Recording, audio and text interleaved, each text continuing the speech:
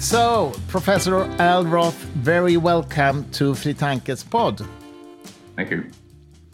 You're a professor of economics at Stanford, and we will discuss your field, of course. But this time, I actually have two guests. I also have Tommy Andersson, professor of economics in Lund University, right? But we will obviously speak English here, even though Tommy is Swedish, to make it a little bit more convenient for you, Al. That's good.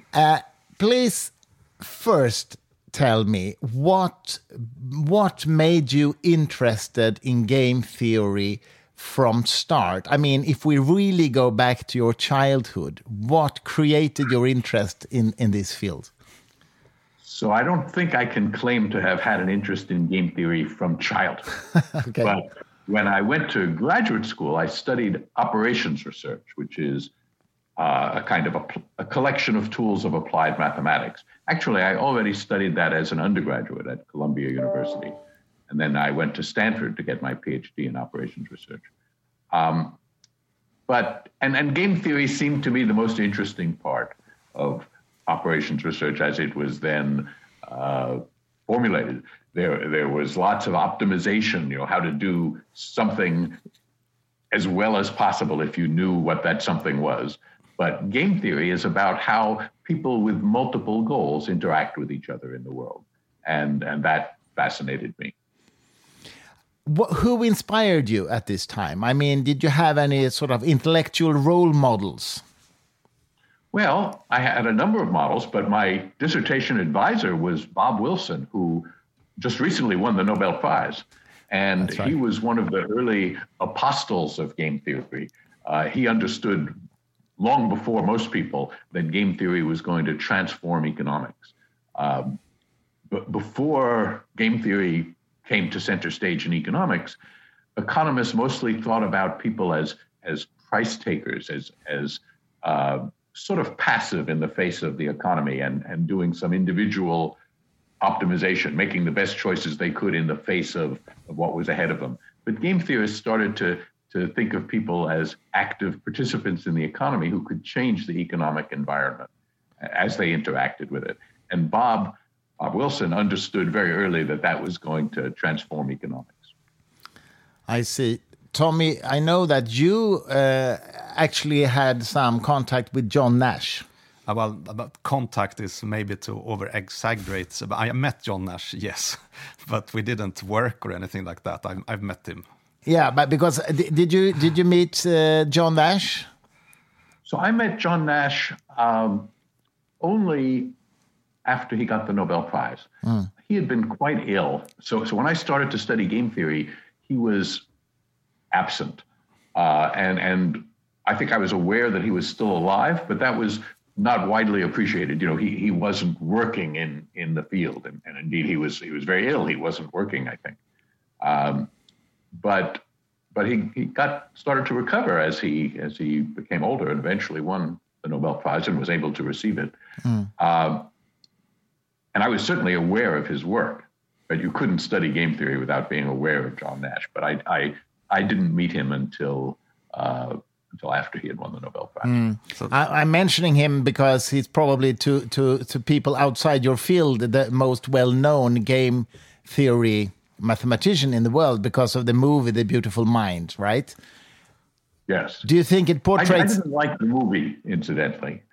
Sorry? I didn't like the movie because in the movie, it appeared that he was already ill at the time he did his great work. So the theory of the movie was that genius and madness were the same thing. Yeah. And in fact, when he became ill, he couldn't work anymore. So illness is not good for you. Good point. But speaking about game theory, so there are two different types of game theory. So you have the cooperative game theory and the non-cooperative game theory. And what at least I find very fascinating about your research is that somehow you mixed these two types of concepts in game theory. So we will not go into details, but a very important concept is stability, which is also the motivation, one of the motivations behind your Nobel Prize. So maybe you can tell for the listeners, what is the distinction between cooperative and non-cooperative game theory. And maybe we later on can come back to how you kind of merged them together in the beginning of the 1980s.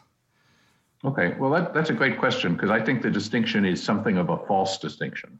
But it's certainly, the way I was taught game theory was that there were two kinds of games and theories for each of them. There were games where people had to make all their actions independently, and those were non-cooperative games.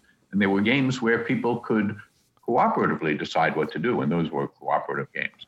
But as Tommy points out, when in the kind of work that he and I both do now in market design, we really think about these models as just modeling different aspects of the same game. So what we used to call non-cooperative game theory, I would like to call strategic game theory. It's games modeled in terms of the actions and strategies that players can choose. And cooperative game theory it models the game in terms of the outcomes that players might be able to achieve. And both of those points of view at different levels of detail are very important when thinking about markets and how to design them. Is that okay? Tell me. I mean, I'm not into game theory. I don't know much about it. Can you explain what you mean by stability as a concept here? So stability is a concept that once would have been called part of cooperative game theory, mm-hmm. but what we mean is we're interested in things like matching doctors to their jobs, or patients to kidneys, or refugees to housing. Some of these are things that Tommy has studied in Sweden. And by stability, what we mean is you get an outcome that has the property that people don't work hard to change it after you've suggested it. So when we talk about matching people to jobs, the idea of stability is that there shouldn't be a person and a job not matched to each other who would both prefer to be matched to each other than who they were matched to. So if you're in the business of suggesting which people should take which jobs, then you would like to suggest a stable matching, because otherwise, if it's not stable, there will be some person and some worker and some employer who aren't matched to each other, and they'll look at each other and say, what a bad job the market designer did. We should be matched to each other. And often they'll be able to be matched to each other, especially if the market designer doesn't have any particular authority. So if you want to make suggestions that will be followed, you have to give people the incentives to follow them and not give them the incentives to change. And that's what stability is. Okay, but if I understand you correctly, it doesn't necessarily mean that you get matched to the absolutely first-hand choice that you would make, right? Absolutely not. So, for instance, I might be matched to my third choice job. Yeah. And that means I would prefer to be matched to my second choice or my first choice. The outcome is only unstable if one of those two jobs that I prefer also prefers me. But if the reason I'm in my third choice job is that my first choice hired someone they like better, and my second choice hired someone they like better, then even though I would have preferred to have one of those other jobs, it's not unstable. I can't call them up and say, how about me? Okay, then I understand. Is this related to Nash equilibrium concept? Well, it's related in a distant way. This is why the two kinds of game theory, non-cooperative and cooperative, actually intersect more than we appreciated when I was young. The way it's related to Nash equilibrium is, in order to give it a relation to Nash equilibrium, I have to describe how we would go about changing the matching. And I suggested that already when I said I might be able to call you up and say, how about if I come work for you? So in the model of a game in which Nash equilibrium makes sense, we'll have phone calls. I can call you, you can say yes or no. And in that game, it wouldn't be a Nash equilibrium for us to stay at an unstable outcome. But when we're modeling the game as what used to be called a cooperative game, then we're just modeling the outcomes, and we're noticing that we have this incentive to disrupt the game. But to call it a Nash equilibrium, we'd have to put more structure on what particular actions we took, what particular actions I would take so that I could work for you, and that you would take so you could employ me. And I think this is a great type of introduction to what you describe in your book. It's Who Gets What and Why in English. In Swedish, it's Vem får vad och varför, which is a great book. And in this book, you describe different types of matching markets.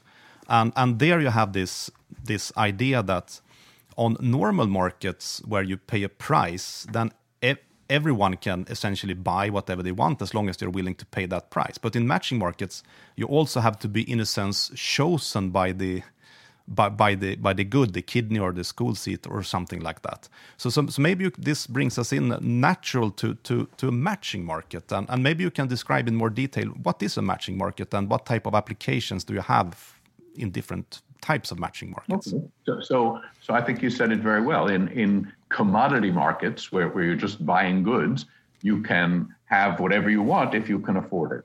But in matching markets where you care who you're dealing with, you can't just choose what you want. You also have to be chosen. So labor markets are a good example. You can't just decide to work at some firm. You have to be hired.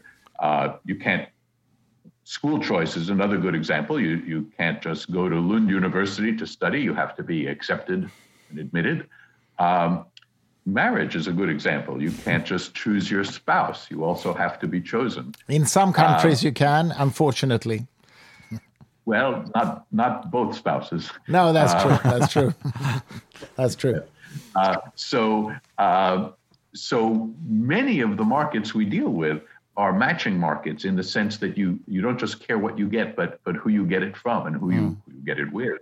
And those markets, I think, have been overlooked a bit by economists, that we often tended to model markets as if they were all commodity markets, when, of course, some of the most important markets that we go through, schools and jobs and medical care, are matching markets. But this is, I guess, also relevant for markets where because of ethical reasons, you don't want it to be an issue of price. I mean, certain markets, you don't want the situation to be that if you are rich enough, you can buy whatever you want, right? That's right. So we don't allow people to buy places in public schools. Exactly. We don't allow them to buy kidneys. And as a result, you need another way of assigning children to schools and matching people to kidneys. And that creates matching markets as well. Can you tell me, I mean, this book now that just came out in Swedish, Vem får vad och varför, what was the fundamental reason for you to write it? What did you want to achieve with writing a book instead of just, doing your research? I wanted to do two things. I wanted to bring the ideas in the book to a wider audience. And there are really two big ideas, I think, that I'm trying to bring to a wider audience. And one is this idea of matching markets, that not all markets are commodity markets. But the other idea is market design. It's that markets are human artifacts. We build markets. They're tools that people create in order to serve their needs. And we can change them. The design of a market consists of its rules and its infrastructure and a number of other things. And if markets aren't working the way we want them, we can change them. We used to speak of the weather as something unchangeable. You just experience the weather. And I think there was a time where we felt that way a little bit about markets. Markets do things and we experience them. But of course, markets are human artifacts. They're human constructions, and we can change what they do if they're not doing what we think they should be doing. Okay. And this is also one thing which I think is very fascinating in your book is that, many people think about free markets. You can buy markets, stocks at stock markets, and this is the free market. But these markets, as you said, they are human artifacts, and they are very constructed, and they are guided by very detailed rules about when you can buy and sell stocks and exactly how you place bids and who gets the bid. One of the things that you try to tell in your book is that all markets have a story to tell, and very often it's the details in the markets that makes the story interesting. So can you give us one example of a market that you think is interesting that has a story to tell, and what were the details that made this interesting?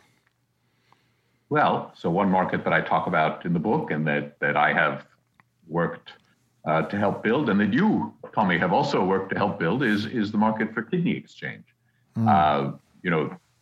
It turns out kidney disease, kidney failure is one of the big causes of death all around the world, one of the top 10. And the treatment of choice is transplantation. And you can get a kidney for transplantation from a dead person if they've died in a suitable way. And there aren't enough of those organs for the people who need them. But kidneys are special because healthy people have 2 kidneys and can remain healthy with 1. And so if there's someone you love who's dying of kidney disease, you might be able to give them a kidney. And in the United States, and I think in Sweden also, there's a substantial number of living donor kidney transplants. But sometimes you love someone enough to give them a kidney, and you are healthy enough to give someone a kidney, but you can't give it to the person you love. And what we've started to work on around the world, in Sweden as well, is the idea that maybe you love someone enough to give them a kidney but can't give them a kidney. And maybe I'm in the same situation, but maybe your kidney would work for my patient and my kidney would work for your patient. And then we could exchange kidneys and save 2 lives that might otherwise be lost, or that at the very least the patients would have to wait for a deceased donor kidney, which is a long and dangerous wait.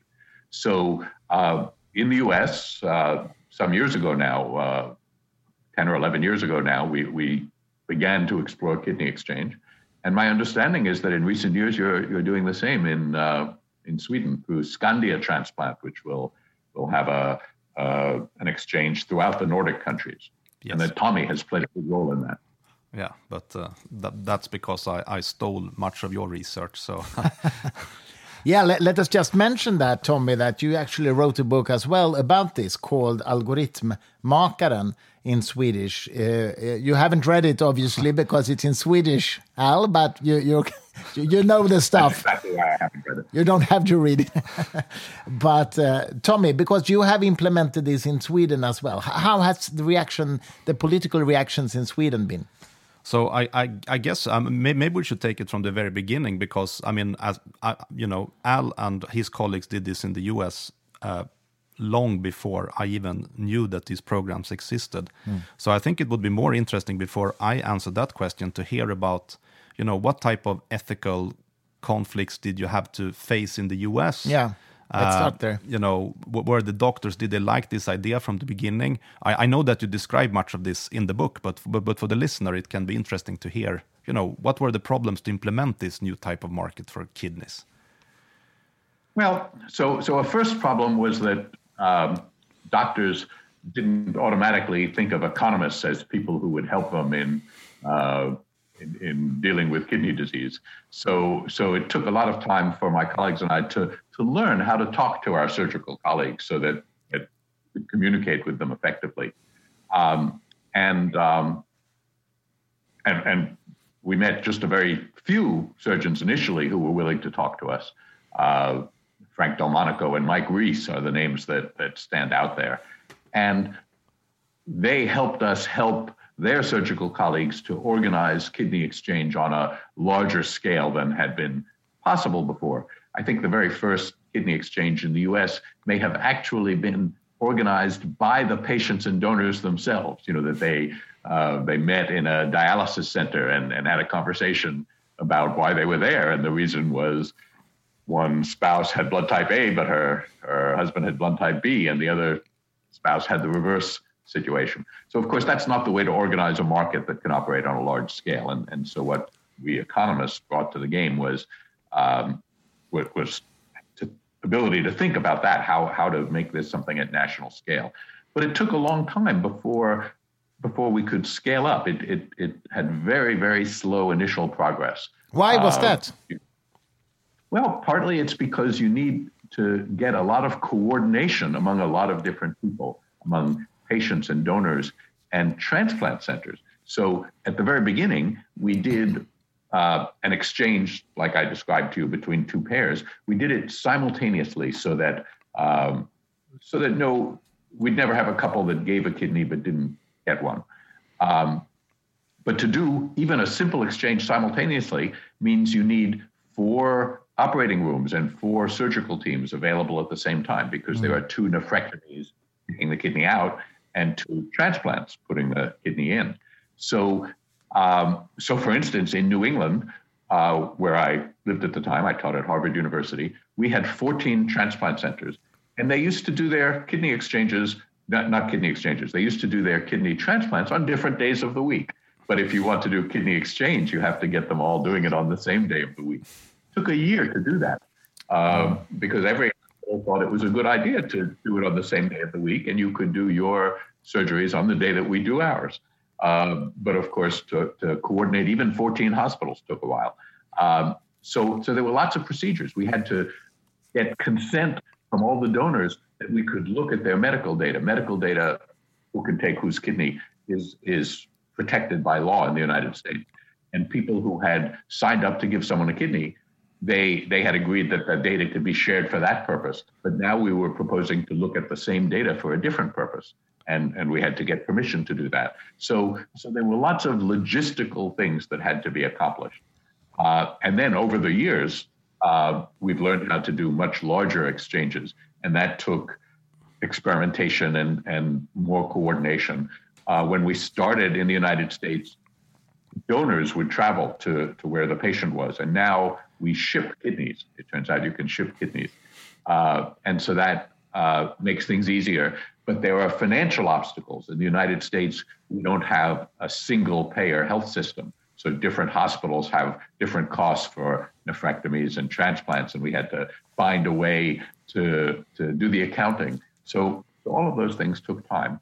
But today we do well over 1,000 transplants a year through kidney exchange. So we do about 6,000 or 7,000 living donor transplants, and about 1,000 to 1,500 are through exchange. When I say today, I actually don't have the figures for the last year, which had COVID. And so I think I'm talking about 2019. I think we may have somewhat fewer transplants in this last year when COVID took so much of our attention. But I must ask you, maybe this is a kind of meta question, but what is it that made you want to make a difference on this very practical level instead of just staying in your theoretical research, so to speak?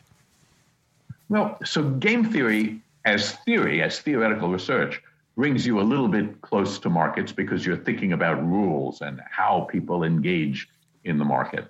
And at some point, I began to look at particular markets because they were interesting. And the first one I looked at was the job market for American doctors, how American doctors get their first jobs. And that was a market that, as an economist, I studied. And with no intention of doing market design. And it had some interesting problems. And one of the problems had to do with the changing demographics of American doctors. So in the 1950s, almost 100% of American doctors were men. Mm-hmm. Today, half of American doctors are women, maybe slightly more. And one of the ways that changed the labor market for doctors is doctors in medical school would sometimes marry each other. And then when it came time for them to look for their first jobs, they needed 2 jobs. So that was a problem that was a very specific problem. You could think about it theoretically. And I wrote a paper in the 1980s saying, this is a hard problem because the stability properties that we already talked about that are possible in a labor market where everyone is looking for one job may not always be available when there are 2 career households, when there are people looking for 2 jobs. And because when I wrote that paper, I was just thinking as a theorist, I stopped there. I said, this is a hard problem, full stop. And it was a great paper. I pointed out that some problem was hard. Mm-hmm. So then years later, I was sitting in my office at the University of Pittsburgh when the phone rang, and there was a crisis in the market for doctors.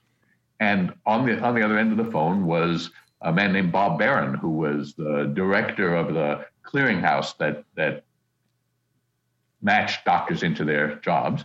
And he asked me if he explained that there was a crisis. I had been following it, so I was aware of that. And he asked whether I would redesign the match to address these problems.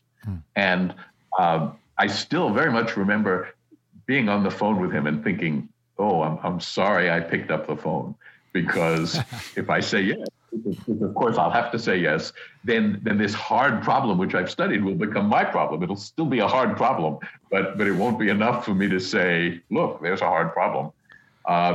And so that's really how I began to be a market designer. I agreed to try to redesign the medical match in the United States. And you managed to do it. I did, with others. I worked with a man named Elliot Parenson. It must be a great satisfaction to be able to really affect real lives for people in that way.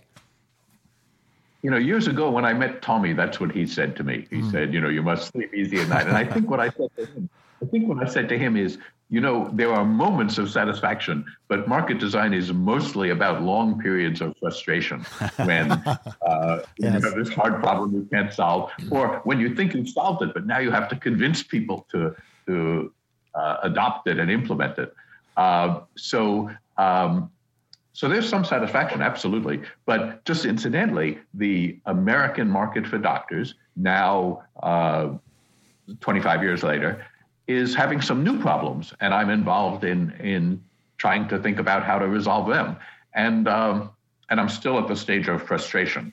You know, maybe we will help them again this time, but it's not so easy. And of course, lots of people are involved, and there are many different opinions and many different proposals. And I think the 2 generations of doctors have come and gone. So the current medical community is no longer as aware as they once were of the problems we once had and how we solved them. So some of the solutions to the new current problems would undermine would bring back the old problems. So markets are living things. You're never quite done with them.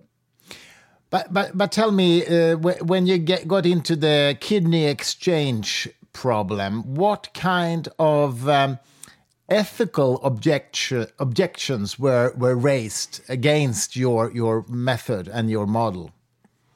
Well, so there were some. For example, kidney exchange is still today illegal or not legal in Germany, where the law says that you can only receive a living donor kidney from a member of your immediate family, right? So what they are worried about is that somehow living donors will be exploited, right? And maybe a black market involving payments will occur, which they think would be a very bad thing, and which is repugnant all over the world, with the notable exception of the Islamic Republic of Iran, where there's a monetary market for living donor kidneys. Yeah. So there were concerns like that, but a lot of it is, transplantation is a very funny part of medicine, because you're getting an organ from one person and giving it to another person, and when the donor is dead, there are not so many ethical considerations that bother people. But when the donor is alive, you have to be sure that you're taking excellent care of the donor, and that the donor is very willing and not coerced in any way, and really wants to do this. So with any living donor procedure in the United States, not just kidney exchange, not just exchange, there's a long process in which the donor has to sort of qualify and prove that he or she really wants to do this and is healthy enough to do it. So I think a lot of the concerns were about that. And then there are concerns that don't rise to the level of being ethical, but are practical, like how to arrange all the payments so that all the transplant centers and all the doctors and all the patients and donors are well taken care of in a seamless way. And because we have such a fragmented medical system in the United States, that's taken more work than it might take in Sweden. But incidentally, there's still issues about exchange across international borders, because there are all these questions about how to handle the finances and how to handle the post-operative care work. So we've been in discussions about how to expand kidney exchange so that people who have a lot of trouble finding a kidney can be exposed to the worldwide pool instead of just the pool where they live, which is what Scandia transplant is trying to do within the Nordic countries. Not Swedish people shouldn't only be able to get kidneys from other Swedish people, but also from Danish people. But when you start thinking of that, you realize that it's a worldwide problem. And so sometimes we get ethical concerns about that as well. How do you think about exchanges that go between rich countries and poor countries, for instance? And in poor countries, kidney disease is a death sentence. So the need to bring medical care to people in poor countries is very large. So I think it's very fascinating to hear you tell all this story, which some of them which you tell in great detail in your book, because I mean everything you just said is also true for Sweden. The same type of concerns that they had in the US, they also had here in Sweden. And then once we decided to do it, we had to manage all the logistics and all these things. But one thing which I think is a bit different between Sweden and or there are many things, but one big thing is that we started doing kidney exchange here in Sweden. But when Denmark joined our program, we closed the national Swedish program. So we had the joint kidney exchange program between Sweden and Denmark. And now Norway is also part of the program, and Finland actually joined. And Finland was one of these countries which is very similar to Germany. So it was almost forbidden to donate to someone outside your family. And the reason why we needed to do this here in Scandinavia was that our markets was not thick enough. I mean, there were small countries. And one very important concept in your book is related to the thickness of the market. It's important that the market is thick enough to work. Can you elaborate a bit about the concept of thickness and why it's important to have thick markets? And what does it mean? Okay, well, basically, a market is thick when enough people are coming to the market so that if you go to the market, you might be able to find a transaction there, right? So, if very few people are interested in exchanging kidneys, then it may be hard to find a kidney that will work for you and your patient. But if there are a really large number, then you might be able to find an exchange, because not everyone can take every kidney. In the same way, think of a big internet seller like Amazon. You can buy lots of things on Amazon. That's part of its attraction. That's why people go there. It's because you don't have to look at lots of different websites to find what you want to buy. Similarly, again, I'm not quite sure the market penetration in Sweden of these companies, but think of Airbnb. If you want to find a room, place to stay around the world, you can go to Airbnb, and there will be people who are willing to rent and people who are looking to stay, and that makes Airbnb attractive. If you had to go to a different site in each country, the market would be thinner. And if you had to go to a different site in each city, the markets would be thinner still. So a thick market is one that has lots of potential transactions in it that you might be able to find when you're looking for a transaction. And of course, for kidneys, the issue is that some people are highly sensitized. It means that they can hardly take any kidney. So they need a big set of people to try to find an exchange with. And this is because of the blood type, you mean?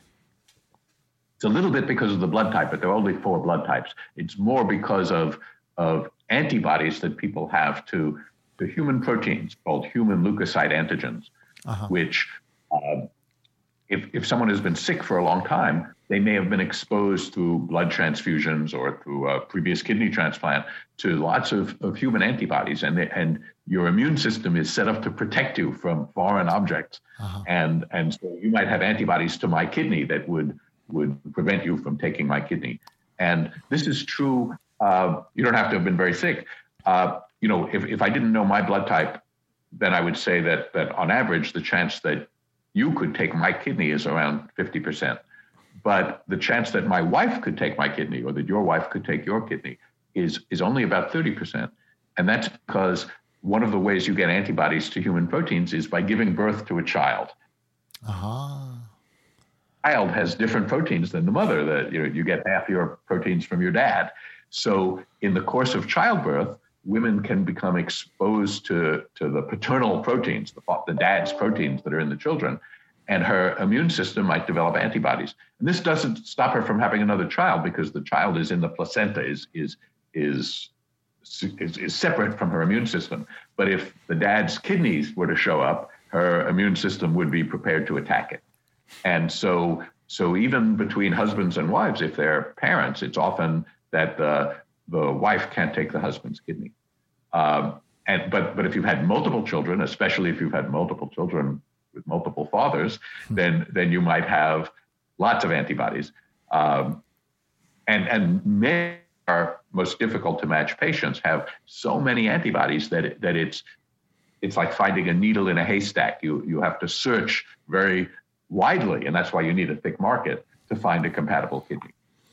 I see. And this is also interesting because there are some new medical developments here. So, for example, here in Scandinavia, when we do the kidney exchange, we typically transplant across the blood group barrier because there are different ways to remove that blood type incompatibility. And then it's essentially only the tissue type that matters. Mm-hmm. So there are more, we learn many interesting facts about medicine that we never thought we would have to learn. But this is, again, one of all these details you as a market designer need to learn to understand how to design design a market. It sounds like you had to learn a lot of medical things to do this, well, obviously. I have to learn some medical things. And the medicine has changed, as Tommy says. We can do more kinds of transplants than we used to, and we can more accurately diagnose which kidneys are compatible and which are not than we used to. The immunology has changed in the last 20 years, so that we understand much better about what causes difficulties, and also about what we talked earlier about matching markets. It turns out that if you get a living donor kidney, there's a good chance that in 20 years from now, you might need another. They don't last forever, although some last a very long time. But we can start to anticipate how highly sensitized you will be at that time. That is, your body, after 20 years, if it rejects a kidney, you will have a lot more antibodies, and it'll be harder for you to get a new kidney. But which kidney you get now influences that process. So we're starting to be able to understand how to look ahead and make life easier the next time someone needs a kidney. Tommy, tell us a little bit about the reactions in Sweden now. I think that the reactions in Sweden has been good, but that's mainly because I think in Sweden we had good press, I think. Mm-hmm. So I mean, let me just tell you a story which relates to Al. So, of course, I've done different types of mechanism and market design, what we call it, for many, many years. But I actually never thought about the kidney exchange program until Al got his Nobel Prize in 2012. He shared it with Lloyd Shapley, and then I was asked by this medical journal, because they had read that there were some medical applications to this, and if I could write something for this medical journal. And of course, I knew about kidney exchange, but I'd never done any research on it myself. So thanks to Al, I had to write this article, which was found by some doctors in Stockholm and Gothenburg. And then we started to talk. But then it took many, many years before everything was implemented. And now I think that, at least here, I mean, we see now that 10 and soon 15% of all living transplants will be due to this program.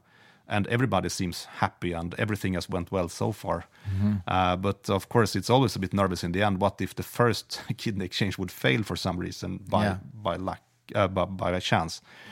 So I mean, here in Sweden, I think this is the work that Al and his colleague pioneered 15 years ago in the US has been tremendously important, and it will save taxpayers' money. It has saved lives, and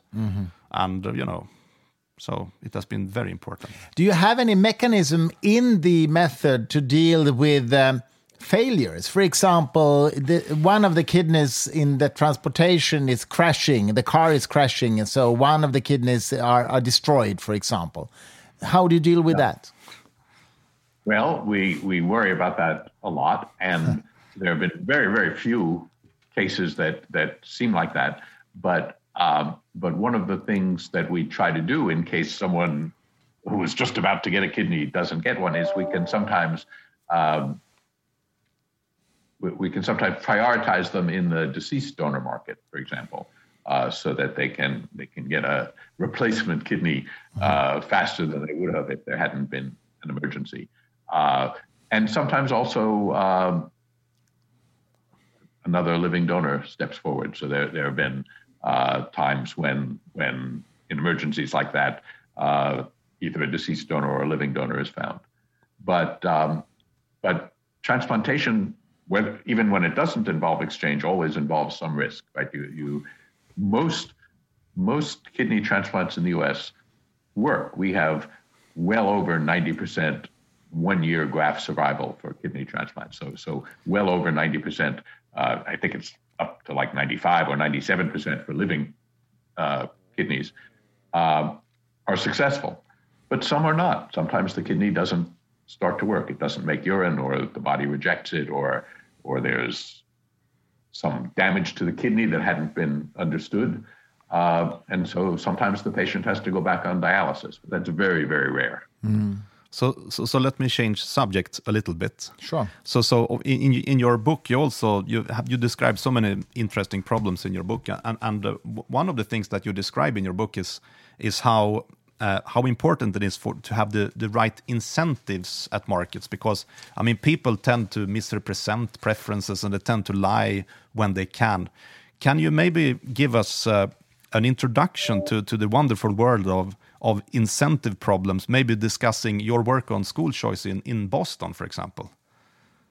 Okay, that's a good example. So in Boston and in New York and in a number of American cities, families get to have some input into what schools their children go to.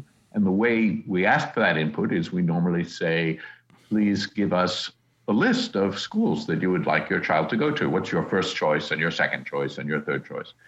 And it's, of course, terribly important what we do with those lists. And in Boston, there was, and in other American cities, they were trying to be very helpful to families. The goal of the school board was to put children where their families wanted them to go. And to do this, what they did is they first looked at how many first choices they could make, how many first choice assignments they could make. So they looked at all the people who'd submitted rank order lists, and they looked at their first choice, and they said, can we put that child in that school, the school that's a first choice? And of course, some schools have more demand for them as first choices than they have capacity. And so they can't put all the students in a particular school who have chosen it as their first choice. They can only put some of them up to the capacity of the school. And so they had developed a set of priorities. They said maybe a child who has a sibling already going to the school, a brother or a sister, they have the first priority. Maybe a child who lives near the school has the second priority. And if we get through all the priorities, then maybe we'll use a random number. We'll assign a random number to every child, and the child with the lower number will get priority. And this is to break ties, how to assign the last available place in that school. And then they said, so they were trying to give as many people as possible their first choice using that method. And then there would still be people unassigned, people who couldn't get into their first choice because there were too many children who wanted that place. And they would say, let's try to give them their second choice using the priorities again. And then of those left over, let's try to give them their third choice. So it was very well intentioned.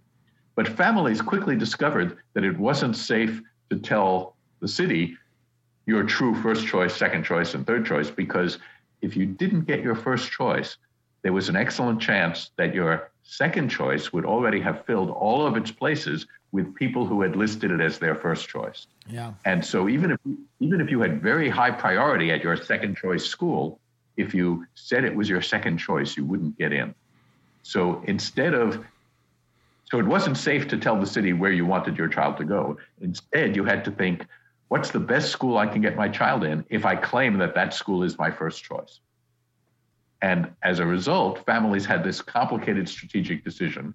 And it looked to the city like many, many children were getting their first choice. But really, it was because parents were going through this calculation of what school can I get into? Which school are we near? Where does the older child go? Things like that. So that Tommy called that people have an incentive to lie about their preferences. And we think of that as we didn't make it safe for people to tell us their preferences. But now in Boston and in New York and a number of other American cities, we've been able to propose school choice systems that do make it safe for families to reveal their true preferences. And we do it basically using an algorithm for which Lloyd Shapley won the Nobel Prize when we shared the Nobel Prize in 2012. There's something called the deferred acceptance algorithm. And it has the wonderful property that if you don't get your first choice, the chance that you'll get your second choice is just the same as if you had listed it as your first choice. So once you fail to get your first choice, you're not harmed at all regarding your second choice. It just looks to the algorithm as if it were your first choice. And so that makes it safe for families to state their true preferences. They don't have to avoid putting down their true first choice just because it's a risky choice that they might not get, because it won't harm their chance of getting their second choice. And how do you solve that algorithmically? I mean, how do you do that? Before Al answers that question, so let me jump back for 30 minutes. Okay. So one of your first questions was to ask Al to explain the concept of stability. Yeah. And this is exactly what this algorithm do. It selects a stable outcome. So that's the, where we started is now connected to where we are right now. And now you can answer Christer's question. Okay. If you remember it. So the way it works is as follows. We ask all the families for their rank order list. Where would you like your school to go? Your child to go? What school would you like? And we then have, in the computer, we have each child apply to its first choice school. And each school, if it gets more applications than it has spaces, it rejects the excess ones after ordering them in priority. So it has to reject some students. It rejects the ones with the lowest priority at that school. But it doesn't accept the others yet. It just holds their applications and waits to see what new applications will come. And the new applications that come from people who were rejected at their first choice school. They now apply to their second choice school. And each school looks at all the applications that have come in so far, the ones that are being held from the last step of the algorithm and the new ones, and it orders them in terms of its priorities. So it doesn't care when they applied. It has a list of priorities. And if you have a very high priority at some school, then whenever you apply to that school, you'll go right to the top of its list. And after it reorders all its applications this way in terms of priorities, it rejects those that it doesn't have room for, and they apply to their next choice. And this happens over and over until there are no more rejections. And what that means is it means that the outcome is going to be stable. And how can you see this? And now we go back to the question the way I tried to answer it earlier. Supposing I'm a student in this process and I get assigned to my third choice school. How do I know there are no blocking pairs? How do I know that my first choice school, which I would rather go to, wouldn't rather have me? Well, how did I get assigned to my third choice school? First, I applied to my first choice, and they rejected me when they filled all their places with higher priority students. Then I applied to my second choice, and they rejected me when they got higher priority students to fill. So now I'm in my third choice, which is the best I can get because my first and second choice don't have room for me. So the outcome is stable. I may want to go to my first or second choice, but they don't want me. The outcome is stable. And furthermore, it's what we call a dominant strategy for families to put down their true preferences, to put down their rank order list, first choice, second choice, third choice, in correspondence to their actual preferences. The school you put as your first choice should be your first choice. And those two results cross what used to be called non-cooperative and cooperative game theory, right? So stability is an idea from cooperative game theory. It's about a property of the matching, that there are no blocking pairs. And dominant strategy is an idea from what used to be called non-cooperative game theory. But we're using both these ideas together in the same market design, in the same game. And that's why I think the distinction between cooperative and non-cooperative game theory has outlived its usefulness. So I mean, maybe I can just make a very small and short remark here. So I've been working with school choice here in Sweden for many, many years, and we do school choice now in multiple municipalities. And I've also tried to convince Swedish politicians that they should use this deferred acceptance algorithm. I think it's immensely important that they start doing that instead of the mechanism now that they use that can be manipulated.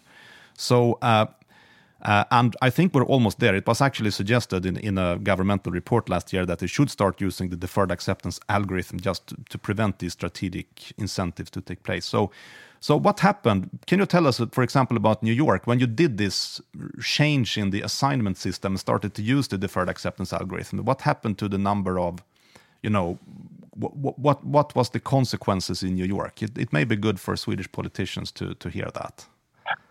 It's true. We had good results in New York. So New York was different than a lot of American cities because the school principals had a lot of power. They had what game theorists would call big strategy sets. They could do a lot of things. And in particular, they were able to withhold some classes, some spaces, and keep them for later in the year.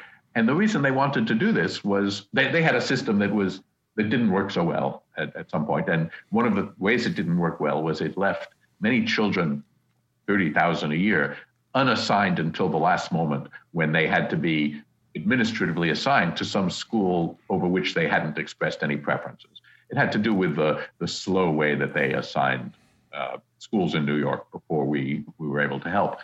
And so principals would conceal school places from the Department of Education of the city, and then use these places to answer appeals that would come at the last minute from students who hadn't been assigned. When we introduced a centralized procedure that produces stable matchings, one of the things we noticed in the first 4 years was the outcomes got better and better each year in terms of how many students got their first choice, or one of their first two choices, or one of their first three choices. This was a little puzzling because we hadn't changed the algorithm. The algorithm was the same, but it was performing better and better. And the reason it was performing better and better is these places that used to be withheld and concealed from the system were coming back into the system as principals discovered that this was the way to get the high priority students. So it had the good effect of not just allocating students to available places more efficiently, but making more places available to the centralized mechanism. But can I ask you, maybe I didn't understand this, but how did you make the parents to the children feeling that they could safely present their preferences? Because they knew from experience that they couldn't. They did indeed. So we talked to the press. We sent information home in what we sometimes call backpack mail. So this in New York we were doing this for high school. So most of the students who were involved were already in the New York City schools. They were in middle school in 8th grade, and they were going into high school, which is 9th grade. So in the course of 8th grade, when these preferences had to be submitted, literature was sent home to the families explaining the process. And there was an effort to educate the community, and you're quite right that this is a difficult effort. In Boston, we had some trouble doing that because in Boston a lot of information was given in what were called family information centers. And the first year that we had the new system, we wrote a page of explanation saying how it was now safe to state your true preferences, and saying that if you had any questions, here was a phone number that you could call, and someone would be happy to talk to you. And the man who was at the end of that phone was one of the administrators with whom we'd worked closely. And at the very first year we rolled out the new system, he said his phone was ringing quite a bit. And when he picked up the phone, there would be someone who said to him, I'm reading the document that you distributed, and if I understand it correctly, it seems to say that it's safe for me to put down my true preferences. And he'd say, that's exactly right. And the voice would go on and say, the reason I'm calling is I went to the Family Information Center and the nice ladies there told me I had to be very careful what I put as my first choice. So the nice ladies at the Family Information Center were still giving last year's advice. Oh, my God. Okay. A while before everyone understood. Yeah. So you're quite right. It's a big issue. Because of this, it's such a big issue that we changed our approach when we started to talk to school boards.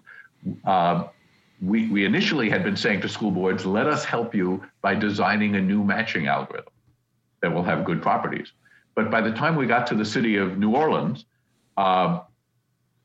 we said to them, let us help you by designing a new matching algorithm and communication protocol.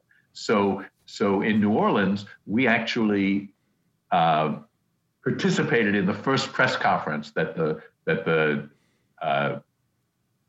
New Orleans School District had, so we could explain to reporters what was going on and why it was safe to state your true preferences. Wow, fascinating. I'm also curious about your research on repugnant markets. Can you explain that to us, to the listeners? What is that, and what's your interest in it? Well, so I got interested in that by noticing that it's against the law almost everywhere to pay a donor for a kidney. Okay, so you could give me your kidney if you love me, but if you sold me your kidney, we would both be felons, both be criminals in the United States. Except in Iran. Except in Iran, where they have rules governing how that transaction works. Okay. Except in Iran. So I started to become interested in why this was so and what other markets have very different reception. So before COVID, when I could still get on airplanes and go give seminars, I gave a seminar on this in Germany. And I'm guessing that the German laws are going to be similar to the Swedish laws. But I focused on prostitution, surrogacy, and kidney exchange. Yeah. Now, surrogacy, you can pay, in the United States, it's in California where I live, you can pay someone to bear a baby for you. And you and your wife, for example, would typically provide the sperm and the egg, but the pregnancy would be carried out by the gestational surrogate, someone who would gestate the baby. And that's legal in the United States, just about everywhere now, although it's legal in California longer than in New York, which just legalized it last year.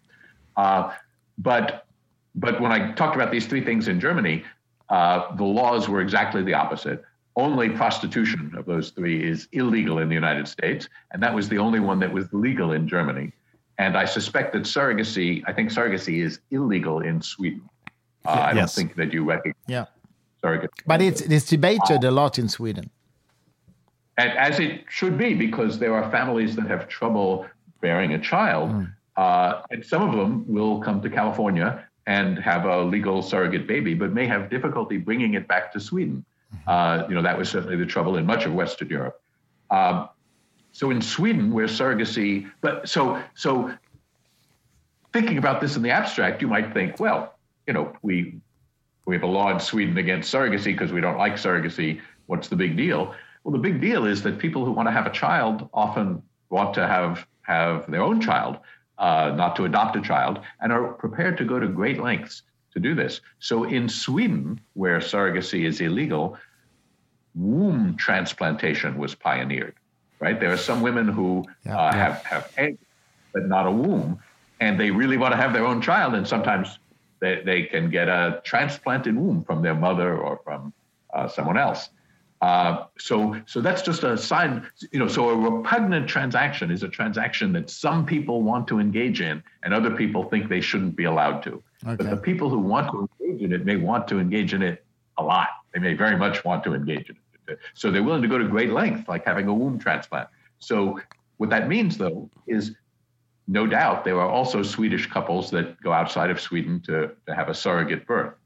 And so Swedish laws, which may not recognize surrogacy, are nevertheless going to have to somehow come to terms with these children who should be Swedish children. They're children of Swedish parents who they want to bring back into Sweden. And in many countries in Europe where there are laws against surrogacy, the family courts allow the parents to adopt their own children, and that's how they become legally their children, even though they were born to a surrogate. So it turns out it's, some markets get social support in some places and not in others. But you also have to think about bans on markets, making markets illegal, and what they accomplish and how they accomplish them. And it's going to be very hard to completely ban surrogacy in Sweden because you can have a surrogate birth in California. So families that have the means can have surrogates, and then you'll have to deal with that. So as an economist, I'm interested in studying how these laws change. So right now in the United States, in some states, marijuana is legal, and in some states, it's illegal.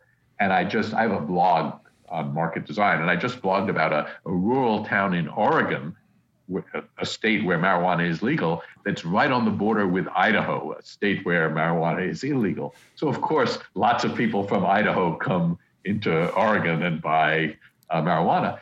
And I'm guessing that it'll become less and less possible for Idaho to enforce strict bans on marijuana, because the people who are coming back into Idaho with marijuana from 10 miles away, from just across the border, don't look like criminals. They look like people who smoke cigarettes or drink wine.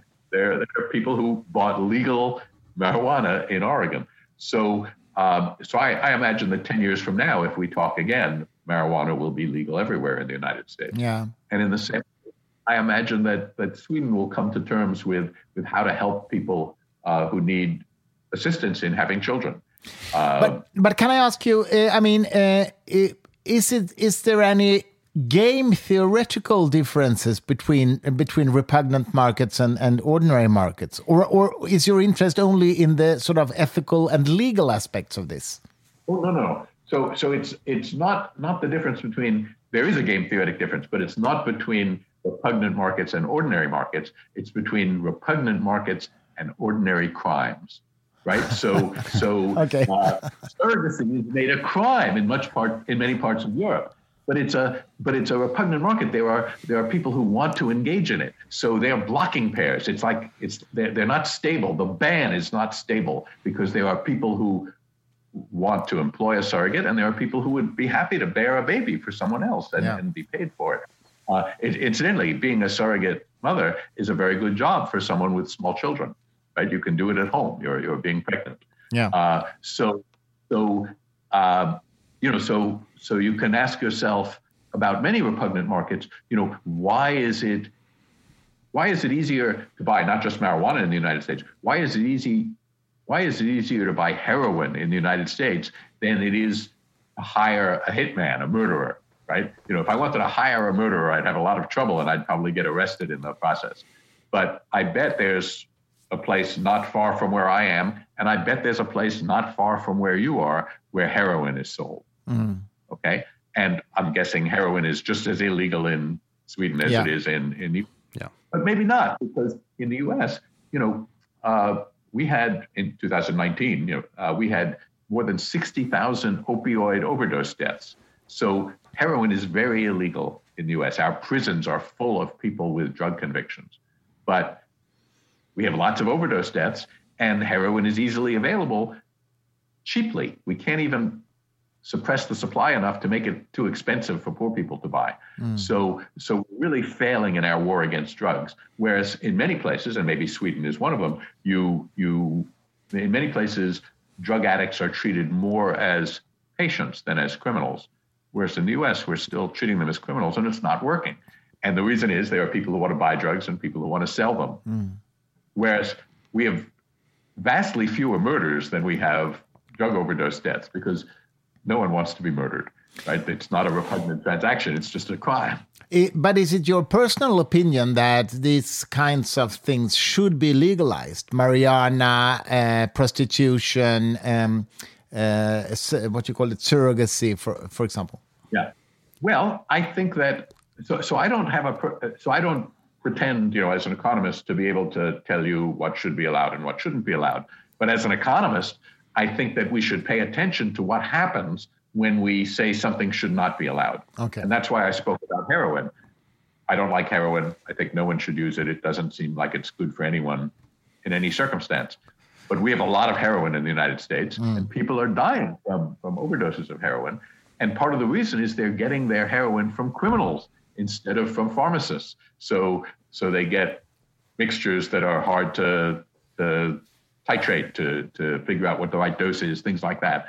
And if for instance, heroin addiction were a disease that we recognized as a disease, then you could be prescribed heroin that would be produced by a pharmacist, and you would know exactly how much you could safely take. That would cut down deaths a lot. We already do things like have clean needle exchanges. It used to be that people who used injectable illegal drugs also got AIDS and hepatitis. Yeah. That was a big debate in Sweden quite a few years ago, but now I think it's used. Yeah. No, I think we've pretty much addressed that too. But it was people thought you shouldn't act like taking heroin is normal. You shouldn't help these people get clean needles. But it turns out when you help them get clean needles, you cut down on deaths. So good. So my role as an economist is not to say heroin should be legal or illegal. It's to say maybe we're not dealing with heroin in a way that gets us the results we want. In which case we might think of redesigning the market, because when we write the criminal law the way we have, we help design the black market for heroin that we have. And maybe we would like a different black market, or maybe it shouldn't be completely black. Maybe there should be legal ways to get heroin. There are legal ways to get substitutes, methadone and things like that. But there's still lots of heroin and lots of opioid overdose deaths. And similarly for surrogacy. In Canada, there's not a ban on surrogacy. In Canada, surrogacy is more like kidney donation. Surrogacy is legal in Canada, but you are not allowed to pay the surrogate. So just as kidney donation is legal, but you're not allowed to pay the kidney donor. So surrogacy is legal. Surrogate parents are recognized as the parents, but there aren't a lot of surrogates in Canada because you can't pay the surrogate. So Canadian families that need surrogates come to the United States, where you can pay the surrogate, so there are available surrogates. So I think the Canadians have to ask themselves what they are accomplishing with this particular law and whether it's doing what they want. Another example is paying for blood plasma. The United States is one of the countries where you can pay a donor for plasma to come to a blood center, and you give blood out of one arm and you get back the red blood cells in the other arm. I had COVID and I gave what's called convalescent plasma. I gave plasma to try to help cure people. That apparently doesn't work very well. But the United States exports more than $20 billion a year of plasma pharmaceutical products. And Canada, where it's in most provinces not legal to pay for plasma, they import from the United States. And most countries where it's not legal to pay for plasma have to import plasma products. And plasma products produce a lot of life-saving drugs. So that's a case where, for whatever reason, Canada is reluctant to have Canadians paid for their plasma, but is prepared to import plasma from Americans who were paid. And it turns out, there have been some studies of this, turns out it's more expensive to get voluntary donation plasma than to purchase it, because if you are getting voluntary donors, you have to do all sorts of marketing and outreach efforts. You have to, in the United States, we don't pay whole blood donors, right? So when I give blood, it's in response to some announcement that somewhere on campus they're collecting blood. But it turns out doing those collections is costly. It's even though you get the blood for free from the donors, it's not that you always have enough blood or as much as you need, or that it's cheap to get. And so the studies of plasma is that it's actually cheaper to have a regular source of supply at blood centers that pay for plasma than it is to periodically try to get enough plasma. So Australia is where those studies have been done, and like Canada, they have some donated plasma and then they purchase the rest. So as an economist, I wouldn't want to say that it's not aesthetically nicer to get all your plasma from donors who aren't paid. But if it proves to be difficult, then the question is, what do you do? What do you do for all the people who have immune deficiencies or hemophilia, or there's a whole long list of diseases where the treatments come from plasma. In those cases, I think you should pay donors. It doesn't apparently harm donors, and the plasma is safe. I mean, there have been a lot of studies of this. So there's a case where I think I have an opinion, just from lots of experience around the world in unpaid and paid plasma, that it makes sense to pay plasma donors. Interesting. Oh, no. All right. I'd like to ask you, we should end soon, but I must ask you a little bit about the development in your home country. What do you think about the political situation now and everything that happened during the Trump era? What's your view? Yeah, I'm not surprised. I'm not surprised that you've heard about that. No. So that's right. We are a deeply divided country in many ways right now. And it's and the deep division didn't go away with the change in administration, right? So President Trump is no longer president. He lost an election, although even that is subject to dispute in some quarters. I think that we're ready to resume the United States is ready to resume our relations with the rest of the world, much where they left off. Of course, they've been damaged. We're a less trustworthy place than we used to be because we undergo political upheavals from time to time and might have some in our future. I mean, that's the danger. So I'm hopeful that we'll get back to sort of competent, responsible government, and that will ease some of the divisions.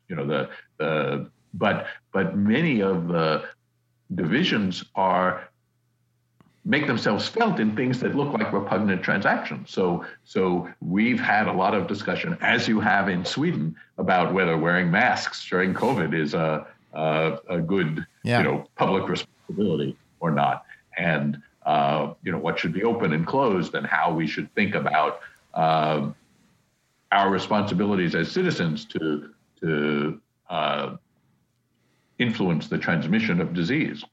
And of course, Sweden has taken a different path than many other European countries in thinking about that. So I think that's a good example of how markets and market kind of processes and economies in general need public support, right? The public support, the solution reached in Sweden was very different from that reached in many other countries.